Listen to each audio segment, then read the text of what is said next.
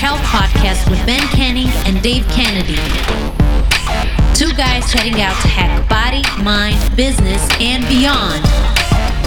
We are here to provide a single source, bullshit-free guide to understanding your body and how you can live better for longer.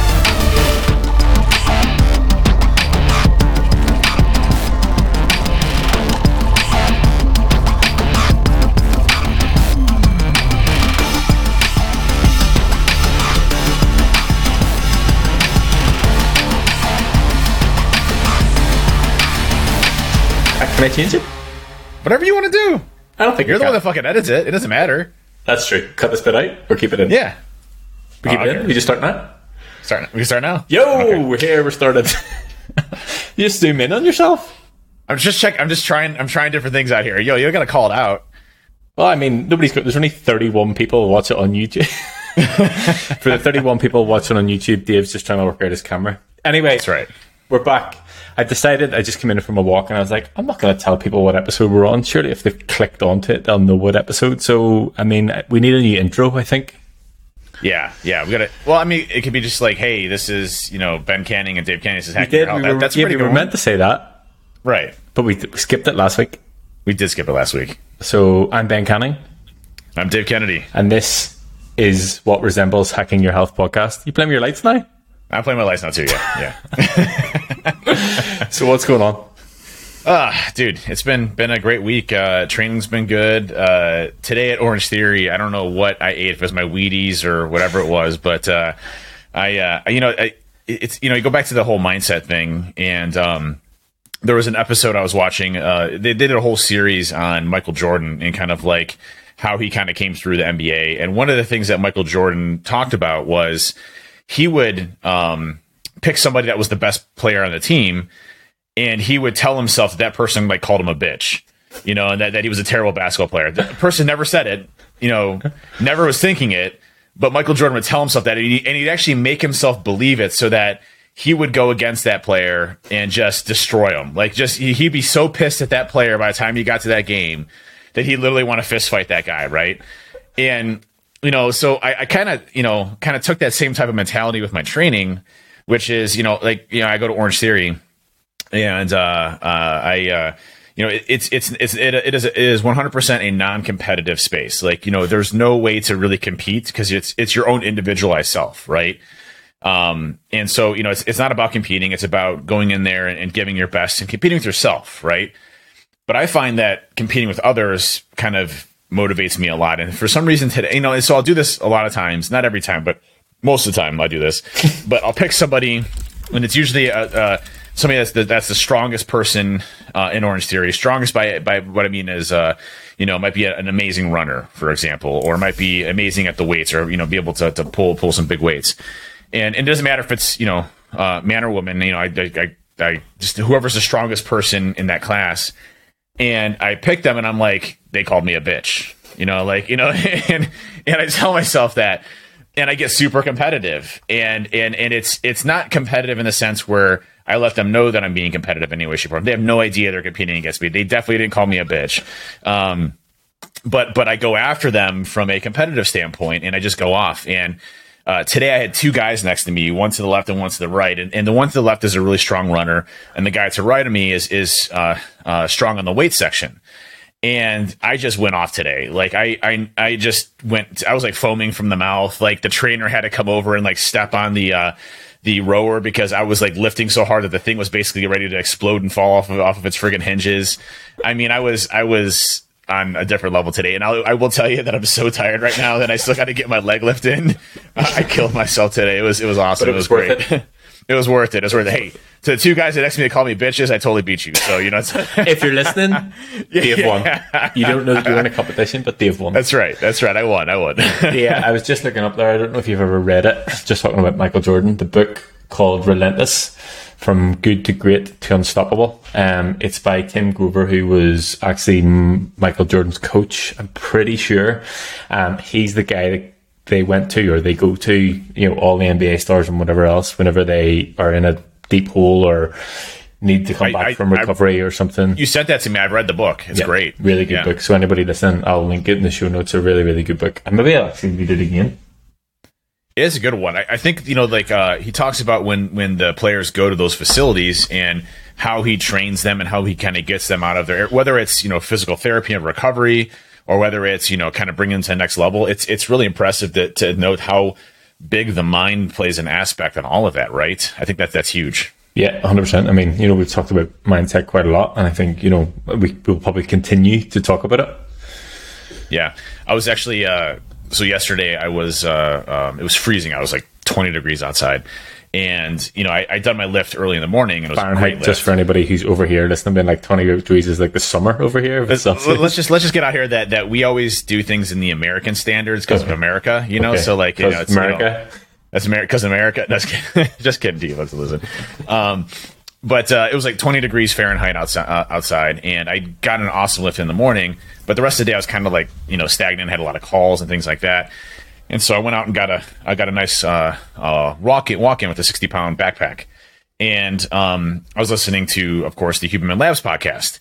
And what's really interesting is the podcast that I was listening to was talking about that mind-body connection and how, 20 years ago, if you would have said, using your mind to heal your body, you would have been called a lunatic or a heretic or something like that, But the scientific studies that are coming out now, there are direct neural pathways between our brain and our body, and our brain telling our body what to do and vice versa. So, like, what was really interesting, first of all, freaking mind-blowing how our body works. Like, how they were talking about our immunity aspects around how our body repairs itself, how our body addresses foreign objects that it considers a threat, and how we address those, and how we have an adaptive immune system. That's like if it's a threat that we haven't seen before, and our immune system's like, all right, we're going to bump this shit out for things that we haven't seen before. I mean, it's incredible, the process that we have. But what was interesting is some of the things that he was going through, where he started talking about how when you get sick, typically you don't want sunlight. You are kind of in a catatonic state where you want to relax. And they actually broke down some of the science behind that of like why that is. And so, when we're in like more of a non-moving state, our body actually, our blood flow may shrink, but it allows our lipids and everything else to be able to move through our blood flow much quicker to address the threats that are there. So like all of these things are connected in every way, whether it's increasing our body temperature. So there's actually a signal that gets sent from your body to your brain that basically says increase the body temperature to kill, the virus that's in your body who has a threat, because it raises your, when you get a fever, it's your body's attempt to wean off that virus, to kill it. Obviously, if it gets too high, it can hurt you, but, it's incredible how our entire system works and how interconnected, our mind is to our body, and how we can use our mind to really, heal our body in a lot of different ways. Yeah, well, first point I want to note there is that you said that you had a busy day and whatever else, you went out for a walk.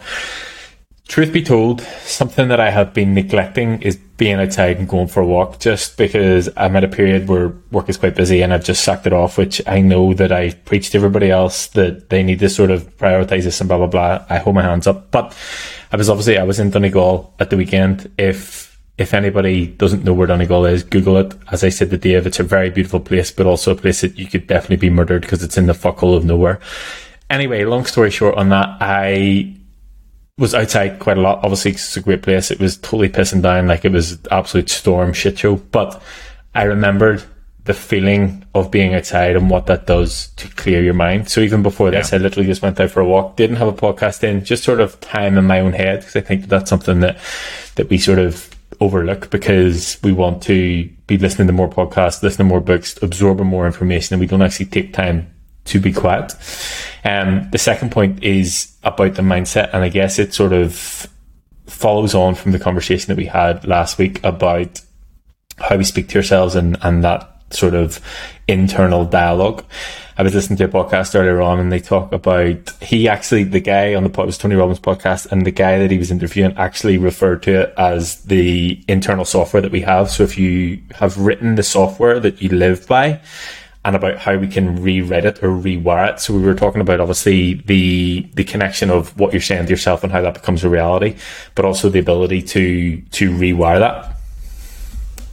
Yeah, there's actually not to mention other Huberman podcasts, but the most recent Huberman podcast talks about how to erase fears and trauma based on, different types of ways of kind of conditioning your brain and body to kind of rewrite how you currently do things. And I think the book you had mentioned, The Atomic Habits, right, is very big on that, right? So being able to address very small patterns of behavior changes and going into large. I have the book sitting here. I've not read it yet. There's irony. There's definitely irony in that. And even Heath on the call on Wednesday was like, is there a chapter in the book that will allow me to build the habit to actually finish this goddamn book? I do better with audiobooks. I will probably buy the audiobook as well, just so I can listen to it. I'll tell you actually a really quick funny story about yesterday's thing. So talking about habits. So when I go outside, I have I really like this line of gear called Oros, which is NASA engineered cold weather gear, basically. So it's real thin, but it's athletic. And so I have Oros pants and I have Oros top, which keep me super warm, and it's real thin. They use like the same type of like blankets and stuff like that are super thin, paper thin, that basically project heat or bounce heat off, so you're never losing it. And so I really like that for when I'm outside in the cold weather side of the house. And so I'm sitting there, I'm talking to my son, he's got basketball practice later tonight, and I got to go. My son had a band choir thing as well that I had to go to. And so, but I had this window of like 2 hours where I'm like, hey, I can go get this walk in and get back, and I can get changed and ready to go and eat and all this other stuff. I have plenty of time to get this walk in. And I'm so preoccupied with everything that's going on that I pack all the important stuff, like, the shoes. I get my shoes on, get my ruck on, and I got my cold weather gear on, and I forget my damn gloves. And so I'm out there, and like halfway through, I'm like, oh shit, I'm like really cold. Like my hands are numb. And then you started texting me, and I was so cold, and my hands texting you back, that it took me like 5 minutes because my hands were so frozen that I couldn't actually hit the buttons on the thing to actually go and do it. So like it took me like 5 minutes to actually respond back to you as I was texting, because I was so damn cold, from my hands. Everything else was warm, but my hands were literally, I couldn't actually move my fingers because I was so cold. So needless to say, Dave's not a fan of the cold. I am not a fan of cold. Like, listen, and that's something to talk about. Maybe that's a cool test to try to rewire myself in some way, shape, or form. And I have actually, to some extent, changed some of it. So I used to, when I would go to bed, talking about our bed habits, you'd mentioned on the last podcast around how going and taking a shower actually helps you out from a thermogenics perspective of your body will rapidly drop that temperature to get down to, a nominal level for sleep. And it also has some good thermogenic effects around losing weight and things like that. And so one thing that I've been doing is I invested in, it's called the Cooley system from, anyway, it's called the Cooley system. I can't remember who makes it. From somewhere. And you put water in there, and it's got a UV sanitization and stuff like that. And it's a little pad that you put on your bed. And it shoots water through the whole bed system and keeps it cold or hot, whatever you'd like to do. And I literally have it on the lowest possible setting possible, so that when I get into bed, it is cold. Now, it eventually heats up a little bit. My body heat will increase the temperature with it. But I'll tell you, since I've started doing that, my recovery, my ability to actually address, like the type of recovery that I'm doing and good sleep is much better with that cold weather than not before. So I have changed my habits from when I used to keep the heated bed sheet on to I'm actually cold now. So I wonder if we could do a study or a way to kind of change my brain patterns to actually like cold showers. I don't know if it'll happen, but I'll try. I'll give it a shot. Hate it. Well, actually, I've been doing a bit of an experiment myself that I haven't actually spoken to you about. So obviously we've talked endlessly about supplements and whatever else, and I can't remember how many podcasts ago we did the one about sleep, and I mentioned at the end about how everything that we said doesn't cost anything, it's not supplements, blah, blah, blah, blah. And I was like, I'm going to try this out, because I can't sit here and preach that you can do this and you can do this, blah, blah, blah, blah, blah. And inherently my sleep is not good or has not been good. So I was like, right, I'm going to do all the things that we suggested, because I can't say stop screen time at this time, dim the lights, blah, blah, blah, blah, blah. So I was like, I'm going to try all these things out to see if it improves it. So I've come off all supplements. I'm not supplementing with anything in the morning or in the evening. I've given myself until 9 o'clock to do any work or whatever it needs done. And from 9 o'clock, no screen time. I will either have a hot shower or a hot bath, dim the lights, or even have candlelight, not go on my phone, leave my phone at the other side of the room, and try and be in bed for 10 o'clock. And I have had fucking awesome sleep for the past, I mean, it's only been 3 nights, but I mean, 3 nights good sleep will literally change your life. So there's a lot to be said in nailing the basics before starting to try and supplement on top of it, because I wasn't nailing the basics before, and I was just trying to supplement with magnesium and, you know, PM priming and all this other shit I was drinking, concoction, when I wasn't actually doing the things that I drink caffeine right now that I would recommend to do to start with. So I was like, right, I'm going to try to set myself to see. And genuinely, I've had better sleep for the past 3 nights than I've had for months and months and months. Well, that's something that actually kind of hit me hard too. I don't know when my camera's, there it goes. My camera's out of focus for a second. Something that kind of hit me kind of hard was in our weekly check-ins that we do. You had mentioned to me, like, usually it's like, hey, your calories are spot on, your sleep's spot on, your this and that. And you kind of ding me a little bit. You're like, hey, your sleep is shit. You know, we just had a sleeping podcast. You should practice what we preach. And I'm like, yeah, he's right. I mean, like, I really have had shit sleep this week, so I really need to fix that. So I've been really focusing. A lot of the latest studies on sleep show about 6.5 hours is like the perfect sweet spot for people. So I've actually been trying to do 6.5 hours on a regular basis. 6.5 to 7 hours is kind of my baseline metrics. Now, if I'm getting just really crappy sleep, I'll try to catch up, which they say catch up sleep doesn't really work, but I feel like, hey, if I can get 8 hours or 9 hours, that's awesome. But I'm really shooting for 6.5 hours a day to try to address that, to kind of keep my habits the same thing too. So, I think that's all important aspects to where you're kind of always refining and trying to improve and get better as time goes on, and practice what you preach, right? I think that's the big piece there. Yeah, and I think, for me, it's not a case of, like, I'm not just going to tell everybody to go and do this and go and do that if I'm not doing it myself. So I sometimes have to sort of ground myself, go back to basics myself, and then from that, start to add things in and see what actually really works, rather than just, here's 10 supplements I take to try and help my sleep. My sleep's okay, I'll deal with it. Do the basics first, get good sleep, and then go back to the how can we improve by 1%. Yeah, and that 1% piece is, it's the one. Well, so, like, I always get the ask, oh, so I literally had someone on Twitter just the other day. I was like, dude, you look great. What supplements are you taking? I'm like, dude, it's not supplements, man. It's like, listen, I bust my ass 6 days a week, like cardio and working out and eating right and doing this. That's how I get there. The supplements do not equate to this. I guarantee you, there's no supplement that does this. Like, there's actually a funny story to know. I think it's actually that picture, the screenshot you sent me from Dad Bod Transformation, and the guy wrote this really big long post about everything that he does and about everything's individual and about this, that, and the other. And literally the first comment that I saw was, "Can you send me your plan, workout and nutrition?" I was like, this guy has not read the post. He just saw the guy with his top off who's in really good shape and thought, I need that. I need his workout plan and I need his nutrition plan. I'm like, people are so far off the mark on things like that, on comments like that. It's just like how do you address that individually? Well, I think it's the same problem you hear with diets too, right? It's like, well, hey, how did you get to look like that? Well, I did keto. Okay, well, that doesn't work. Sorry to hear that. 99% of the people that are out there, okay? Do not focus on a diet. Focus on, calories in versus calories out. It's literally as simple as it could possibly be. And, that post that I sent you, that guy. So what Ben's talking about is yesterday, there's this Facebook group called Dad Bod Transformation. And, there's a guy on there that posted kind of his before and after pictures. And it looked like it was more of like a bulk phase where he had put on a lot of body fat, and then he did a cutting phase. So he was already not naturally, I mean, he's obviously put the work in, but it was already big muscular wise, and then basically had to cut off the fat. And that's exactly what that's exactly what I'm striving to. What Ben has me in my program is, I could, and Ben and I have talked about this too. And this is something actually I still really struggle with, is that if you look at my pictures when I first started off, and let's just go back 6 months ago, I was much leaner, and you could see more visibly my abs, but I had substantially less muscle.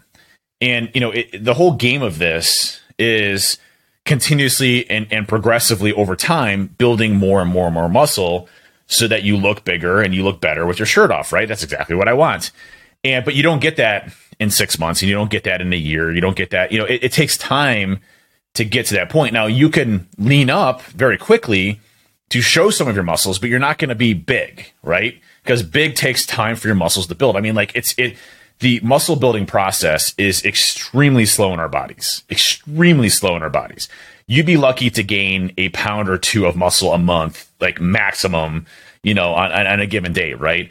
So, it's one of those things where it's a progression day after day, stronger than yesterday type of mentality where, but there are things that you can do to maximize muscle growth. So putting yourself in a caloric surplus. So you're eating more calories than you consume. And so when you look at that and you say, okay, well, if I do that, I'm going to gain body fat because that's just what's going to happen. That what I don't use is going to turn into fat, but my body has enough muscle or enough calories, enough protein, enough everything else to build as much muscle as possible. And then again, try to cut that up. That's why you hear like bulking phases and cutting phases. And if you start getting into like the whole steroid aspect of things, which, I'm not condoning in any way, shape or form. And, I'm fine going my route, which is, the testosterone stuff. But, a lot of times there are considered bulking steroids and cutting steroids, where bulking steroids are like, hey, you're in a huge surplus. It's going to increase your ability to put on more muscle mass. And then you have kind of cutting steroids, which work while you're on a caloric deficit. All of these things are designed for this type of bulking and cutting phase. Now, you don't have to do that. You could be in a very slight caloric deficit and gradually build muscle over time and still kind of have a cut taper look. But to kind of fast forward that and to build as much as possible, you have to increase it. So this guy, I was looking at his pictures, and he's obviously been lifting for years and years and years. He's got some, big muscles, and then he cut down and just looks absolutely incredible. And I said it to Ben, and I said, hey, this is, how I want to look, someday down the road. And I think I can get there in like a year or two. I'll race you. Then you should have a race to that. Well, dude, your pictures look fucking awesome. I wish I could look like that. Not anymore. The pictures tell a tale from years ago. Like I think that's actually a good point to note as well. Like that guy, we obviously put the work in to build the muscle and then cut back down, and he looks like that for a certain period of time. But you don't always look like that. The same as my photos. Like I can put a photo shoot photo up from 3 years ago, and people are like, oh my God, you look great. I'm like, I looked great then. I don't live like that. Like I don't live totally shredded and super fucking tan all year round, unfortunately. And I definitely don't either. definitely not. From my check-in pics, like I've tried tanning and it goes horribly wrong. So. Yeah. Well, and I think that's the thing is like, again, this is a journey, right? I didn't get to where I'm at today by taking supplements or using a keto diet. I got here today because I'm in control of it. And we talked about this on a couple of podcasts ago, but I think like some of my biggest struggles, especially being addicted to food and my weight and everything else, is that when we started going into the whole surplus area, this was terrified Dave mode because I felt like I was losing control of my food, right? And I really wasn't. It was still in controlled fashion. I was, I knew how much I was eating. It was very much, that methodical approach. And then now we're cutting it back down, and I have no issues, hitting 3,100 calories a day, versus the 3,900 that I was eating before. We're gradually bumping that down and down. And I'll no problem. If I get to 2,500, which I hope I don't, but, if I get 2,500, I'll in look tomorrow, at that too. 2,500 calories paid. Damn it, Ben. Son of a bitch. I think it's just the whole process, right? You have to have trust in yourself and knowing that, hey, eventually I'll get there. And someday, I want to cut to that, like I want to have just a massive cutting phase where I'm just like, got the 6-pack abs just screaming out and knowing that I can do it. And then, hey, time to go bulk up again and get bigger now, right? Yeah, well, that's what I touched on in last week's check-in. Like, there's two ways that we can do this. We can go with a sort of slow, gradual route, which is fine. It'll obviously take a longer period of time and we can get there. Or if you really want to challenge yourself and see how far we can push it, then we can do that. And at this point, I know you and you're going to pick the second option. So I think we should really just try and push it as much as possible. The flip side of that as well is, obviously the leaner that you get in this phase, the more time it allows you on the other side. So if you're talking about bumping calories up, being a surplus, body fat's obviously a byproduct of increasing your calories. So the leaner you are as a start point, the more of a buffer, for want of a better term, you have on the other side. So the longer you can go in that sort of bulking phase. And I think I said this to you before, like one of my biggest, not regrets, but one of my biggest things that I always think about is I never actually spent enough time in that sort of bulking phase or muscle building phase, because I would get to a point where I'm like, oh, I can't see my abs anymore. I'm too fat. I want to cut back down again. And I was constant like back and forward. And there's this like constant internal struggle of whenever you're lean and you have a six pack, you're like, oh, I feel small, but I'm shredded. I want to get bigger. And then you get bigger and you're like, oh, I feel bigger. My clothes fit good, but I don't have a six pack anymore. I want to get leaner. And you're like battling yourself the whole way through this whole thing. And that's, again, it's just a mindset thing. it's funny because like I remember, when I was in this bulking phase, I just felt like beefy, right? Just like I felt big, and I quite like feeling like that, but at the same time, I would like a six pack all the time. So I mean, same here, yeah. So how do we science? Well, we need to talk about science. Yeah.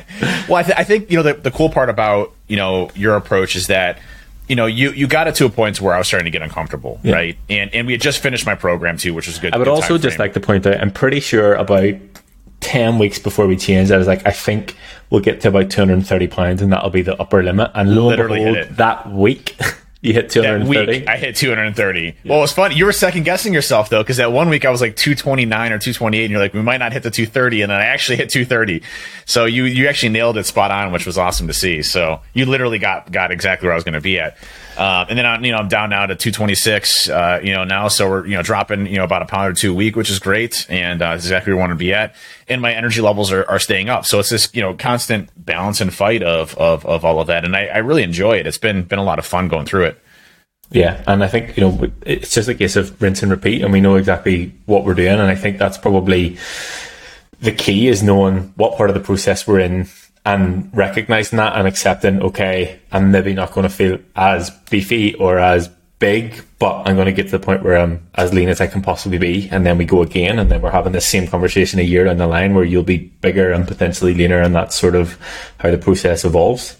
Well, it's going to be cool to, like, once I'm cut down a bit, to take a side-by-side comparison of like Lean Dave and then Lean Dave now, right? And see just like the difference there of muscle mass and increase and everything else. And again, it's a slow process, so I shouldn't, expect, that I'm going to be Arnold looking, at this point in time. It's going to take me, years and years and years, and probably never to look like that. But, but it's one of those things where it's like a continual, improvement process of what you're looking at. So I guess that gets us to our actual main topic here, which is injury and recovery, which I think is obviously something that I struggle with all the time, most specifically on the recovery aspects. I try to find like fake news articles that basically tell you not to do recovery, and I send them to Ben. I'm like, hey, look at this dude says you shouldn't recover, and Ben's like, I'm not budging on this, Dave. Don't even send me this shit, because I want to work out on a Sunday, Ben's like, don't effing do it, I'm like, all right.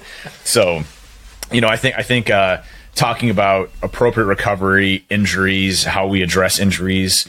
What I like about your approach on injury is that, you really try to understand what part of the body is hurting and try to work around that as it is recovering and healing, right? Which is, I think, the piece that you're still getting the work in, and you're still, getting stronger, but at the same time, you're not putting yourself at risk from an injury perspective. Yeah, I think the biggest mistake that I see when people are injured is that everything falls apart. Like for me, if you're injured and you actually cannot train, you should be even more on it with your nutrition than when you can train, because you just don't have that sort of leeway with it.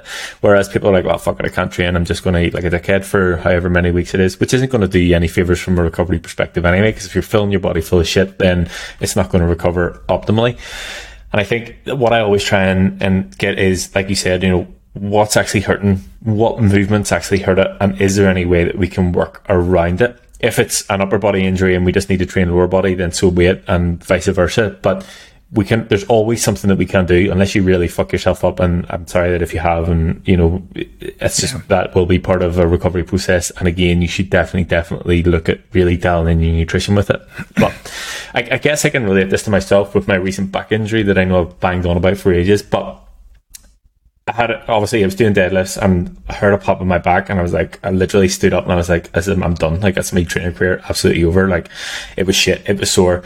But after like a week or so, when that subsided, a bit of sort of intuitive thinking, I was like, there's other ways that I can train these muscles that don't involve a hip hinge movement or me overextending my back. I'm still able to put in some really good sessions while I recover. Now, I don't have any issues, touch wood, from it, and maybe I got off lightly. It could have been much worse, but I was still able to manage my training, just train in a slightly different way, find other ways to be stable, find other ways to isolate, different muscle groups that you're not using your whole body and things like that. So there's plenty of ways to train around an injury. And then you have me, which I am not the poster child of how you want to recover. So, I recently had sciatica, which it was pretty bad. Like I I was doing the Nipper program. I was doing some really heavy weights, but did you lift the thing 505 pound deadlift? Because I don't know. I'm glad you brought that up. It was 505 pounds of a deadlift that I did there, and I'm sure no one in the audience is familiar with that, so it's good to bring that up. But it's the stupid things you do. So I was lifting something small, like 40 pounds, and I tweaked my back, and in my back, probably something that. If I had recovered properly and focused on not lifting, it probably would have, subsided in probably a couple of weeks. Whereas, I kept kind of pushing, and I still did deadlifts. I still did squats. I still did everything I probably shouldn't have been doing when I pulled my back out. And, it turned into some pretty major sciatica, which, pinched the nerve and, caused some hip issues and quad issues. My feeling in the front of my ankles are finally coming back now. It was numb. And so I'm at the recovery point, but it took me much longer than it absolutely should have because I didn't listen to my body. Or me. Or Ben. Yeah, that's true. And I just kept pushing it forward because I didn't want to stop the training. And, that's something that you have to recognize. And that's something that I need to recognize. I'm telling myself this basically on this podcast is that, if I get an injury, listen, if it's a back injury, don't fuck with your back. Like, leave it, let it heal. And yes, you're going to miss a couple of weeks of back exercises, but you know what? You still got your chest, you still got your shoulders, you still got, your quads, you still got your hammies. You stay away from the back. So probably deadlifts aren't a good idea, but leg extensions, things like that are probably fine. Just do things that don't engage the back as much so that you can recover appropriately so that you can be your strongest. And when you're lifting heavy or you're lifting at all, or you're doing, any type of activity, whether it's sports or, cardio, you're going to inevitably have some sort of injury, whether it's, runner's knee or whatever the hell it ends up being. Again, take time to listen to your body. If it's in pain, it needs time to recover and heal. And you should be doing everything appropriately to go and do that. I'll tell you, stretching was I'm gonna clip this bit of the podcast so that the next time that you injure yourself, I'm just going to go and do deadlifts. I'm just going to send you your own words. So listen to Dave is what I'll be listening to here shortly, which, I definitely did not listen to myself, but I need to. The sort of blanket tip I can give for that is, number one, work out what the injury is, and number two, work out what movements aggravate it. And then from that, try and build out your program based on ways that you can stabilize that part of your body that it's not working. So a lot of stuff you mentioned there, you mentioned leg extension and seated hamstring curl. Yes, by all means, you can still do those with a back injury because they're so isolated on that muscle group. You're sat in a seat, you can create as much stability as possible. You're talking about chest and other things like, there's plenty that you can still do. Potentially maybe not to the same extent because, obviously there's stabilizing muscles in your back, and if it's an upper body exercise and you need to brace your core and whatever else, your back is engaged, but you can still move. You just need to do it in a slightly different way. Yeah, it's, I really think that when you look at recovery and injury, you kind of have to look at it a few different approaches. One, how do I maximize repair? And two, how do I keep the weight off of it in order to repair appropriately? And I'll tell you, like I've injured my lower left. So I have two main trigger areas in my body. My left shoulder and my left back are my two main trigger points of area of injury. It just always happened. I don't know why, but so I've done things to minimize that. So I would always tweak my back on traditional back squats. And so I have a machine called the Rhino squat machine, which is a belt that hooks up to my waist, and it takes that alleviated pressure off of my back, especially my lower back, and allows me to really focus on that quad isolation as I'm going through and doing those squats. Same thing for the Kabuki camber bar that I use for my bench press, which, I would always find that when I'm doing heavy bench press sets, my left shoulder would be sore for weeks and weeks and weeks. And, I'd always tear it and it would get worse and worse. And it would just be this cyclical effect that I would deal with. And so, I've done things around myself to try to minimize the risk of those from happening. And it's working because obviously I didn't hurt myself on a deadlift. I didn't hurt myself doing a squat. I didn't hurt myself doing a bench press. I hurt myself with improper form lifting something stupid. There's always a slight sigh of relief in myself whenever someone texts me saying that they've injured themselves and I ask them how, and it's a non-training related injury. I'm like, okay, so it's not my fault. You know, it's something that they were doing that was stupid. And I know that that's not the way to think, but I'm like, okay, right, everything's okay with training. It's just some stupid, like, you know, wasn't thinking or not doing proper form, as you think, in terms of like lifting stuff or moving things or whatever else. Yeah, and you know, the recovery aspect of things is also important too. Like, you know, Ben, you know me, I would literally train 4 times a day, every day, and never take a break, and my body would break myself self down. And I think, you know, recovery is an important aspect. When I sent you that training program that I'd built, that we talked about before, you know, hey, you're like, hey, you know, look what you're doing here. You're doing deadlifts this day, and then you're doing back this day. That's pretty intensive on your lower back, especially with you being prone to injuries. You know, let's space this out an extra day to give your back some time to recover. You know, those are all important aspects that you have to think about as you're starting to go through this. And that's why, you know, like those splits are great. You know, push, pull legs. You know, you don't have to worry about, you know, the time it takes to recover from specific things like that. You know, and full body movements as well. So if you're doing like, you know, lifts 3 times a week, then, you know, spacing those out, full body, you know, rest day, full body rest day, full body rest day, can really make a big difference. But recovery is also important. So like I do a sauna. I have a small sauna machine in my house. You can get those portable ones. I think they're like $400, which is expensive, but they're really beneficial. On Amazon, they're basically pop-up tents that have infrared saunas in it for recovery. You can put them in pretty much any location and move them. I really like those. Those are really nice. And then I do a hot tub, you know, literally almost every other day. So I'd like do sauna one day, then do a hot tub another day for muscle recovery and soreness. Heat seems to work best for me because I hate cold. So, you know, and then I also got this new thing, which I'm really kind of liking. It's called a Tommy Copper, and it's got a bunch of infrared sensors on the back for your lower back.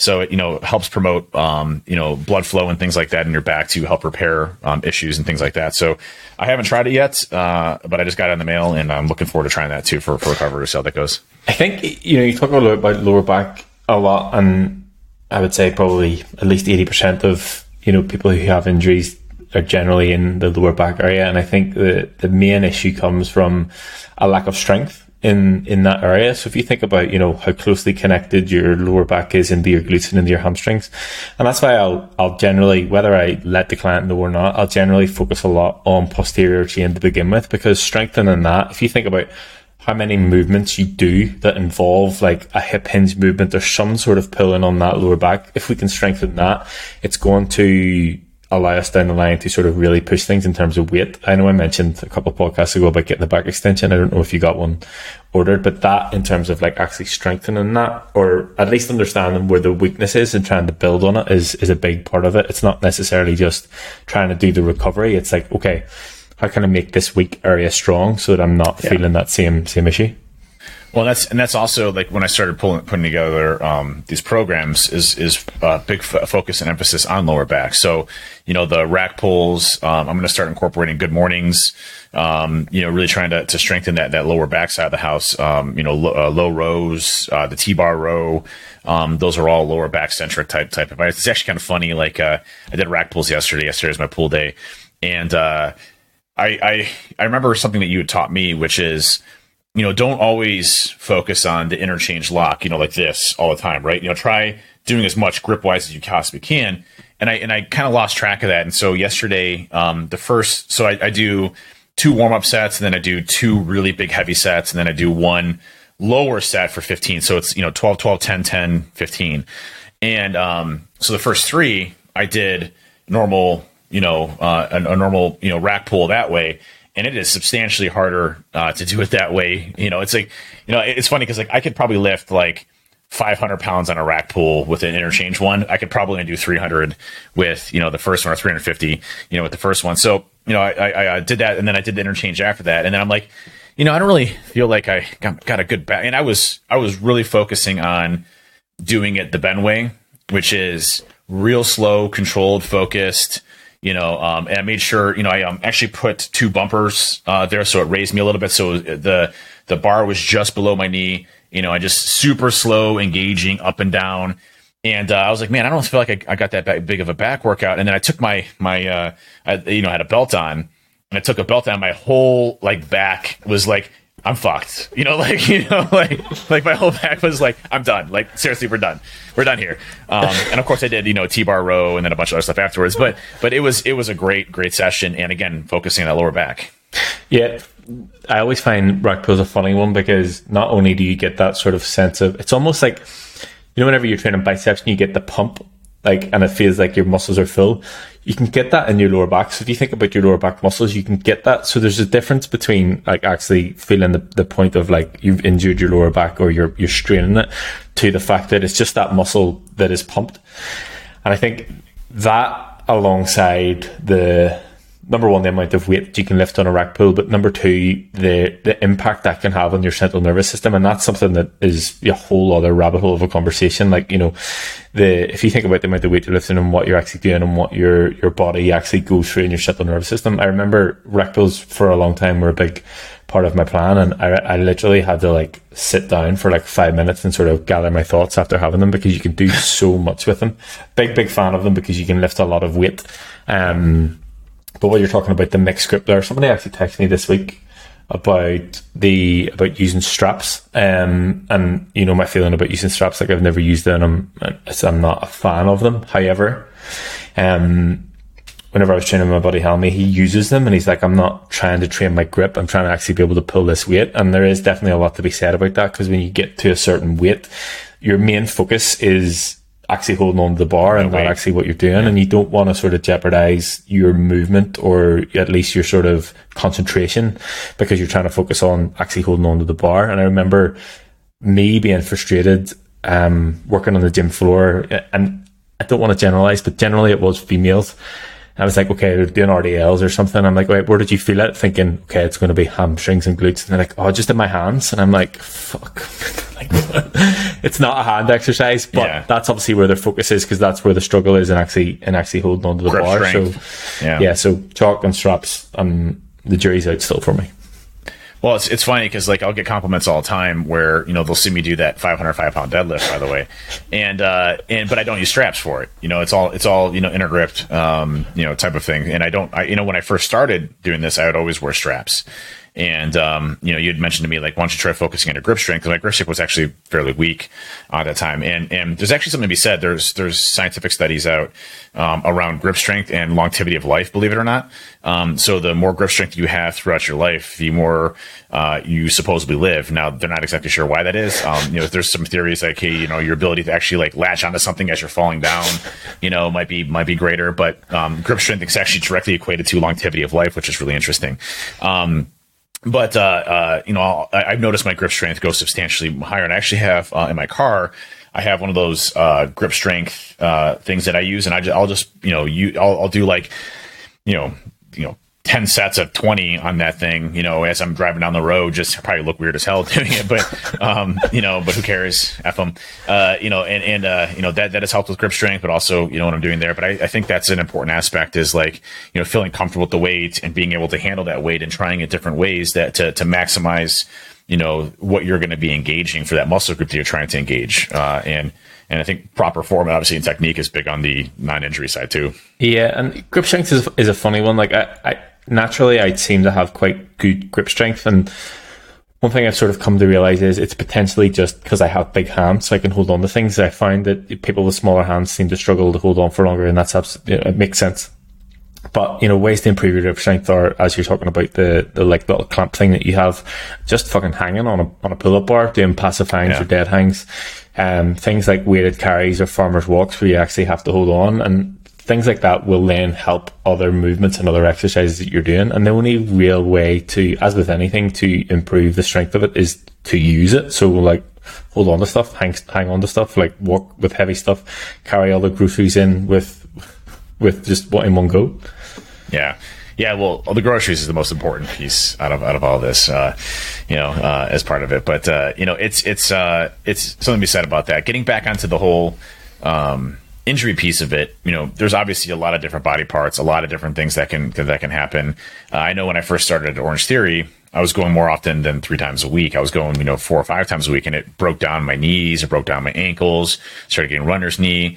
You know, I found, you know, it wasn't necessarily the activity I was doing, but also looking at your shoes, you know, how your shoes fit is important. I found out my whole life that I'm actually a size 15 shoe, not a size 14 shoe. Whoops, you know, like, you know, whoops. So that was a big one where I think, you know, like I was in a smaller size shoe and I went to a bigger size shoe, and I've had 0 issues since then. So, kind of getting down to the root cause of why you're having that injury, I think is really important to discuss, because, without me switching to something like the Kabuki camera bar, where it uses less of your shoulder engagement, more of your, chest and triceps, I probably would have still been struggling with substantial issues. Now, I will tell you, switching to like a barbell versus the camera bar is a bit of an ego hit, because, I used to drop, 305 pounds, or more on a bench, bench press for my max.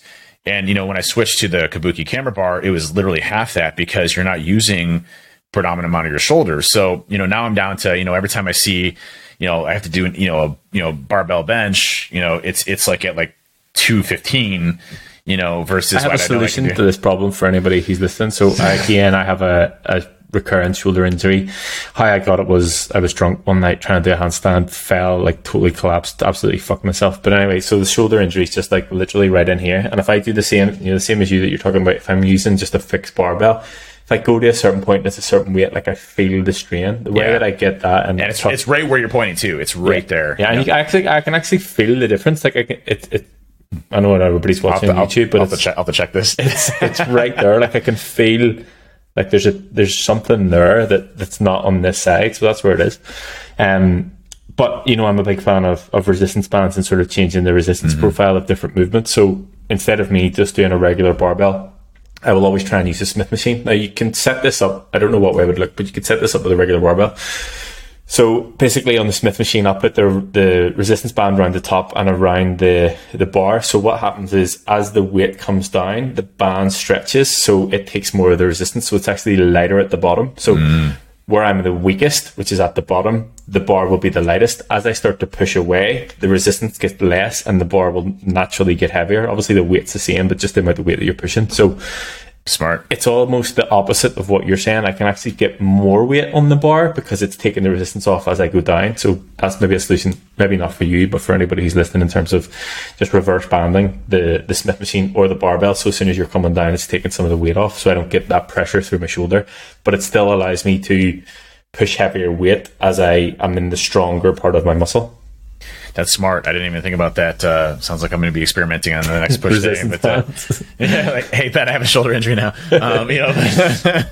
But however you can work around that injury, I think is really important, right? And I think how you address that and kind of work around that and how you recover from that is really important for your training to stay consistent. Because what I'll hear from a lot of folks is that they'll get an injury and then boom, they just go back to a total shit cycle, where they're not working out, they're not putting it in, they're not eating right. And I think you hit it right. And that's why I like how you do the split between training and non-training days, right? So, the way Ben looks at this is that, when you're doing training days, you're obviously burning more calories, thus you need more calories in your body. When you're not doing training, you have less calories. So for days that I have rest, which is only one day, which is Sunday, but you're still trying to press me on. Non-negotiable. That's non-negotiable.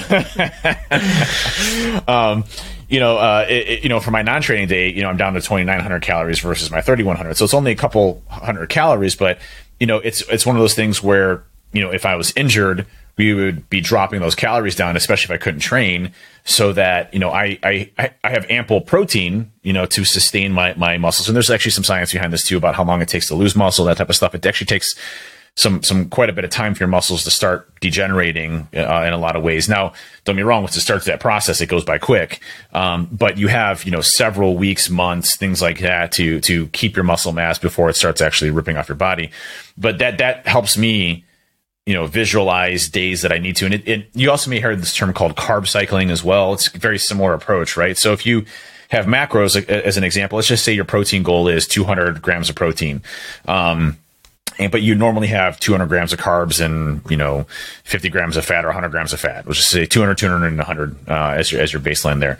Days that you're not training, you still have to hit that 200 grams of protein, but you have to either reduce some of the fat. So maybe you go 80 grams of fat, and maybe you do only 100 grams of carbs as a way to shrink that down. So you're still getting in the things that you need for your muscle mass, but you're not, overloading yourself with things that could turn into a byproduct of fat, so that you're not losing your gains and things like that.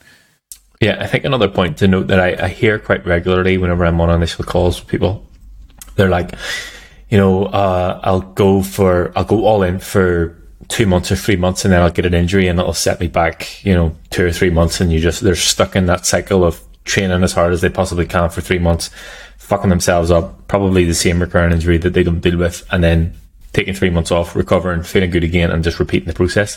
Yeah. And generally, whenever we break it down, the issue comes that they're just going too hard too soon. And I think being able to recognize, what level you're at is important. You don't need to go from doing 0 to training 5 times a week and doing 5 hours of cardio a week. Just do slightly more than you're doing. So if it's 3 days a week, do your 3 days, allow yourself time to recover, to make sure that you're sort of preventing any injury, because you might, if you go from 0 to 100, you're going to fuck yourself up. So just gradually build it up and just try and take yourself out of that cycle.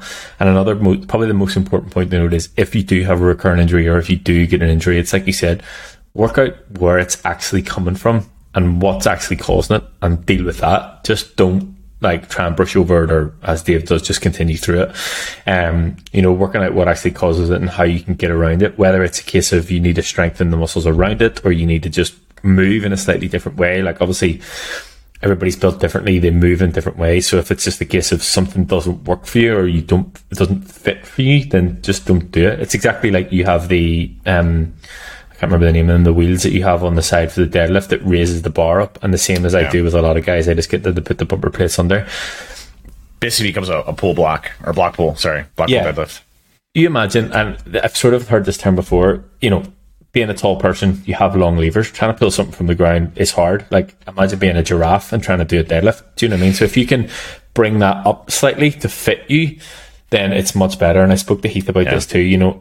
If you're looking at a machine that just doesn't feel right for you, adjust whatever you need to adjust, whether it's a setting on the machine, or whether it's a setting on the bench, or whether it's the way that you're sat into the machine. Adjust it so it feels comfortable for you. And one of the ones that come to my head is, for me, I'll always use the pec deck in reverse for my rear delts. Now, if you try and visualize that, would be great. But I don't sit in the seat. I'll almost lean my head against the seat. I'll be stood up, my hips will be back, and I'll go like that. And I mean, if people probably look at me thinking I've absolutely fucking lost the plot, but for me, that really works in terms of hitting the muscle. So it's just about taking time to understand the equipment you have and how it works for you. If you think about the amount of gym equipment there is, they can't build it to fit everybody. They'll generalize it as much as possible. And, somebody who's 5 foot versus somebody who's fucking 6'8", it's going to be totally different in terms of the way that they move. So understand how your body moves and how you can adjust things to fit that. And that's why I think it's important too to have somebody experienced, like a trainer, to kind of work you through those exercises, or they're in person or remote. I'll send you, I haven't done it in a while just because I feel comfortable with the equipment that I have. But, if you look at, it's funny because you look at the equipment that I have and how I use it, they're all recommendations of how you showed me how to do things. So for example, the tricep extensions, I'm a tall guy, you're a tall guy. So using 2 ropes instead of 1 rope to get that full extension of my long ass giraffe arms, is a much better solution than the tiny ropes that you have there for the little tiny arm T-Rex people that are there, the T-Rex arms, right? Same thing for the deadlift. I remember, when I was starting off with, I think 25 pounds on each side, and I'm at 505 pounds now, which is awesome. So, but the first thing you showed me, was hey, you have to bend down substantially further. Why don't you consider putting some of those bumpers there so that you have that neutral spine as you're coming up, and you're not, forcing all of that weight, especially on your lower back, which is weak to be prone at. So it's those constant evolutions of trying to correct or try to make it your own so that it's best for you, I think is really important. Yeah, and I think, you can vouch for me on this. I imagine, a deadlift from you from the floor feels unnatural. It feels uncomfortable. Yeah. Oh, sorry. I was messing with my camera. It keeps adjusting, so I turned the auto zoom off. Sorry. Going from the floor all the way up feels 100% unnatural to me, because literally I'm almost at a downward angle of how far I have to go, and then I have to basically jerk up, which all of that is going to be your lower back. And then you're not even really engaging, the muscles that you need to, especially the glutes and the hammies, as you're starting to come down, from that type of exercises are coming up. And eventually you will, as you engage and you come up, but it's a big strain on your back, and obviously much more prone to error. And so I think, for me, doing those block pulls, I don't do normal deadlifts from the ground at all, period, ever, because I don't need to. I maintain my neutral spine as I'm going up, and I come up, nice in a very controlled manner.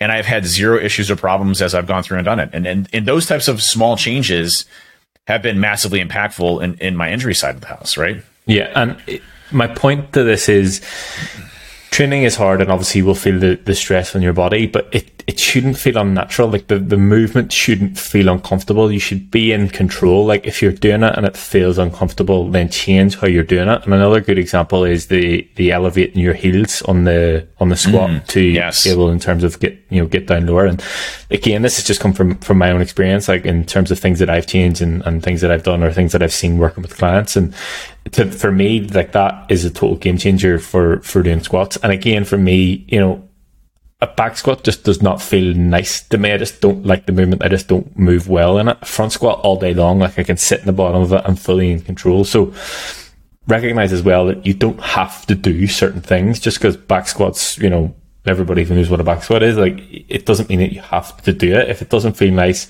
you don't move well in it, then just do a different variation of it. Yeah. And that's why, like the Rhino squat for me, I don't do traditional back squats anymore, because I have the safety bar and everything that's just sitting there collecting dust, because I prefer the Rhino squat. I get extremely good quad isolation on those. I'm hitting exactly what I need to hit, and it's a very comfortable movement for me. And one thing I'll say from a timing perspective, loading the weights and things like that, it's so much easier on the Rhino squat than it is on the traditional barbell or safety squat bar. But in stating that, obviously I don't recommend going out and buying the Rogue Rhino because it'll take you 4 fucking days to put that thing together. It's the most complex thing I've ever done. Like, literally, I cried, I bled, I had to rebuild it 10 different times. I will never, ever, that thing dies here at this house. I'm not taking that apart. Like, whoever owns this house, I'm like, listen, part of you buying this house is you now own this Rogue Rhino. No other gym equipment, just this one. Just this one thing. I'll take the racks, that's fine. That one piece is not coming out. It's dying with this house. Okay, it'll be like 10,000 years in the future, and the human race is gone, and like these aliens come in, and there's nothing left except for this damn Rogue Rhino that still survived this whole thing. But those types of adjustments there, I think, are really important. But I also want to hit on that mind muscle body connection that is absolutely legit, right? And that too. I think when you look at form and technique and how you're conducting resistance training, and that also goes for running too, how you run appropriately, and those small changes have a massive impact on working that muscle and also ensuring that you're hitting the appropriate muscles as you're doing those exercises. And you don't get that right away. It's actually something that takes time for you to develop that connection between your muscles. It's actually like a lot of science behind this as well. It's crazy. I thought this was the crazy people talking again. Like, what? I can control my muscles? Are you kidding me? Get out of here! Like whatever, But I can lift my pecs, But anybody who's listening, who usually listens on Spotify or whatever else, I recommend you go and watch this one, because Dave's been doing a lot of funny shit in the camera. Like, he's been moving quite a lot. So go and watch it on YouTube. My camera, at least I'm not freezing like I did that last one. I fixed that issue. True. But like the auto focusing stuff has been jacking things up, and then I just flex my left pec into my right pec. You did deadlifts and everything. I've seen you. I'm actually surprised you haven't been on a podcast where you've been training biceps. I should do it from the gym. Next time. But no, but it's important that like I'll tell you for chest. I used to really try to bang through those benches, right? So I'd go down up as fast as I possibly could. And I notice now, hey, when I'm coming down, it's nice and controlled, shoot back up, nice and controlled, shoot back up, and that connection that I have with my chest or my shoulders, whatever else I'm focusing on, is very different than it was a year ago from a training perspective, right? And I think, it's a combination of doing the appropriate exercises and getting comfortable with the exercises. I did good mornings for the first time, a Nippers program, and I'm not particularly fond of them. To be honest with you, but they're okay. But when I first try any new exercise, I'm like, what the hell is this? Hip abductors is another great example of that. I tried hip abductors for the first time. I love them. I use them in every, one of my exercises when I'm doing legs again. So, it's getting comfortable with the movement, doing it the right way, doing the research to ensure that you're doing it the right way, and then building up on that so that you have that mind muscle connection as you're doing that exercise. And all of those will really reduce your ability to injure yourself. I think it's knowing what the movement's actually trying to achieve. Like, what muscle are you actually trying to work? Like, when you're doing a squat, are you just going up and going down, or going down and going up? Or are you actually, you know, can I feel this in my quads? Can I feel this in my hamstrings? Can I feel this in my glutes? Whatever it is. And you're 100% right. The mind muscle connection definitely makes a difference. And if you're actually concentrating on moving the muscle, you're going to get stronger through that muscle rather than just doing the movement. So do you want to get strong in terms of building the muscle, or you do want to get strong in terms of just doing the movement? And I find that things like chest, shoulders, triceps, quads are easy because you can see those things. So you understand what you're doing. Like, you can feel the muscle, you know what way it works, you know how it extends, you know how it contracts. But back, anything posterior chain is difficult, which then leads us back to the conversation of focus on your posterior chain, because you can't see how your back moves whenever you do anything. Back is my toughest one. I still to this day don't feel like I have a good mind muscle, connection with my back. Yeah. So it's one of the back is the toughest one for me. Now again, when I start to feel like the tightness, around the small of my back, and I start to feel, the fatigue on my lower back, I know I'm hitting it, but I have a tough time. Like, am I doing this right? Like T-bar row, I must adjust my form 5 times as I'm doing it, because I'm like, I don't feel like I'm doing it right. Am I doing it right? Am I engaging right? Am I squeezing my so back to me is definitely one of the toughest ones that I have a tough time. Just, am I doing this the right way? Right. Yeah, and it just comes down to a time thing. And even now, we're talking about, just the machines and whatever else. Like, if I walk into the gym and I'm going to do a set, like if it's a gym I haven't been in before, I'll spend some time playing about with the settings of the machine to make sure that I feel it to me. Do you know what I mean? Like, me doing an incline chest press, to feel it on my upper chest may be different than yours. And we need to sort of to play about with that. And it just comes down to time. Yep. Agreed. Well, dude, it's already been an hour. It's been an hour, but I think that you owe Yuri an apology.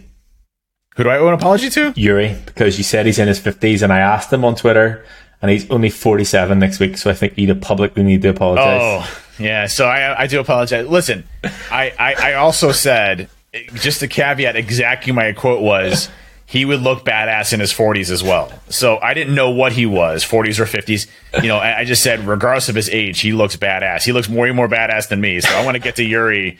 When I'm 47, I hope I look just as jacked as that dude does. I think we need to just take the age out of it. He just looks like a fucking badass. He looks just like a badass. Like, yeah. Like he just, I definitely need to get the Yuri arms there. So maybe we should get him on the podcast. Absolutely. He's great, man. He's awesome. He's so motivational, stuff that he's doing, and with his kids, he's always active, doing the jiu-jitsu stuff and the lifting. He just did a bodybuilding contest, and I think he took first in it. Like, it's incredible. Like, I mean, talk about inspiration. I don't know if you saw his before and after pictures, but he was just as obese as I was, if not more. So, I mean, incredible transformation for him, and congratulations on all the success. And then I do apologize for saying, the 50. I was just throwing out a number, and you don't look like you're in the 50s at all. Like, I would have totally thought you were the same age as me originally, but you keep telling me that you're older than me. So that's why I figured, hey, he's got to be in the 50s. So that hopefully I didn't offend. I apologize. Right. I think on that note, we'll leave it. All right. Well, hey, appreciate everybody tuning in to Hacking Your Health podcast.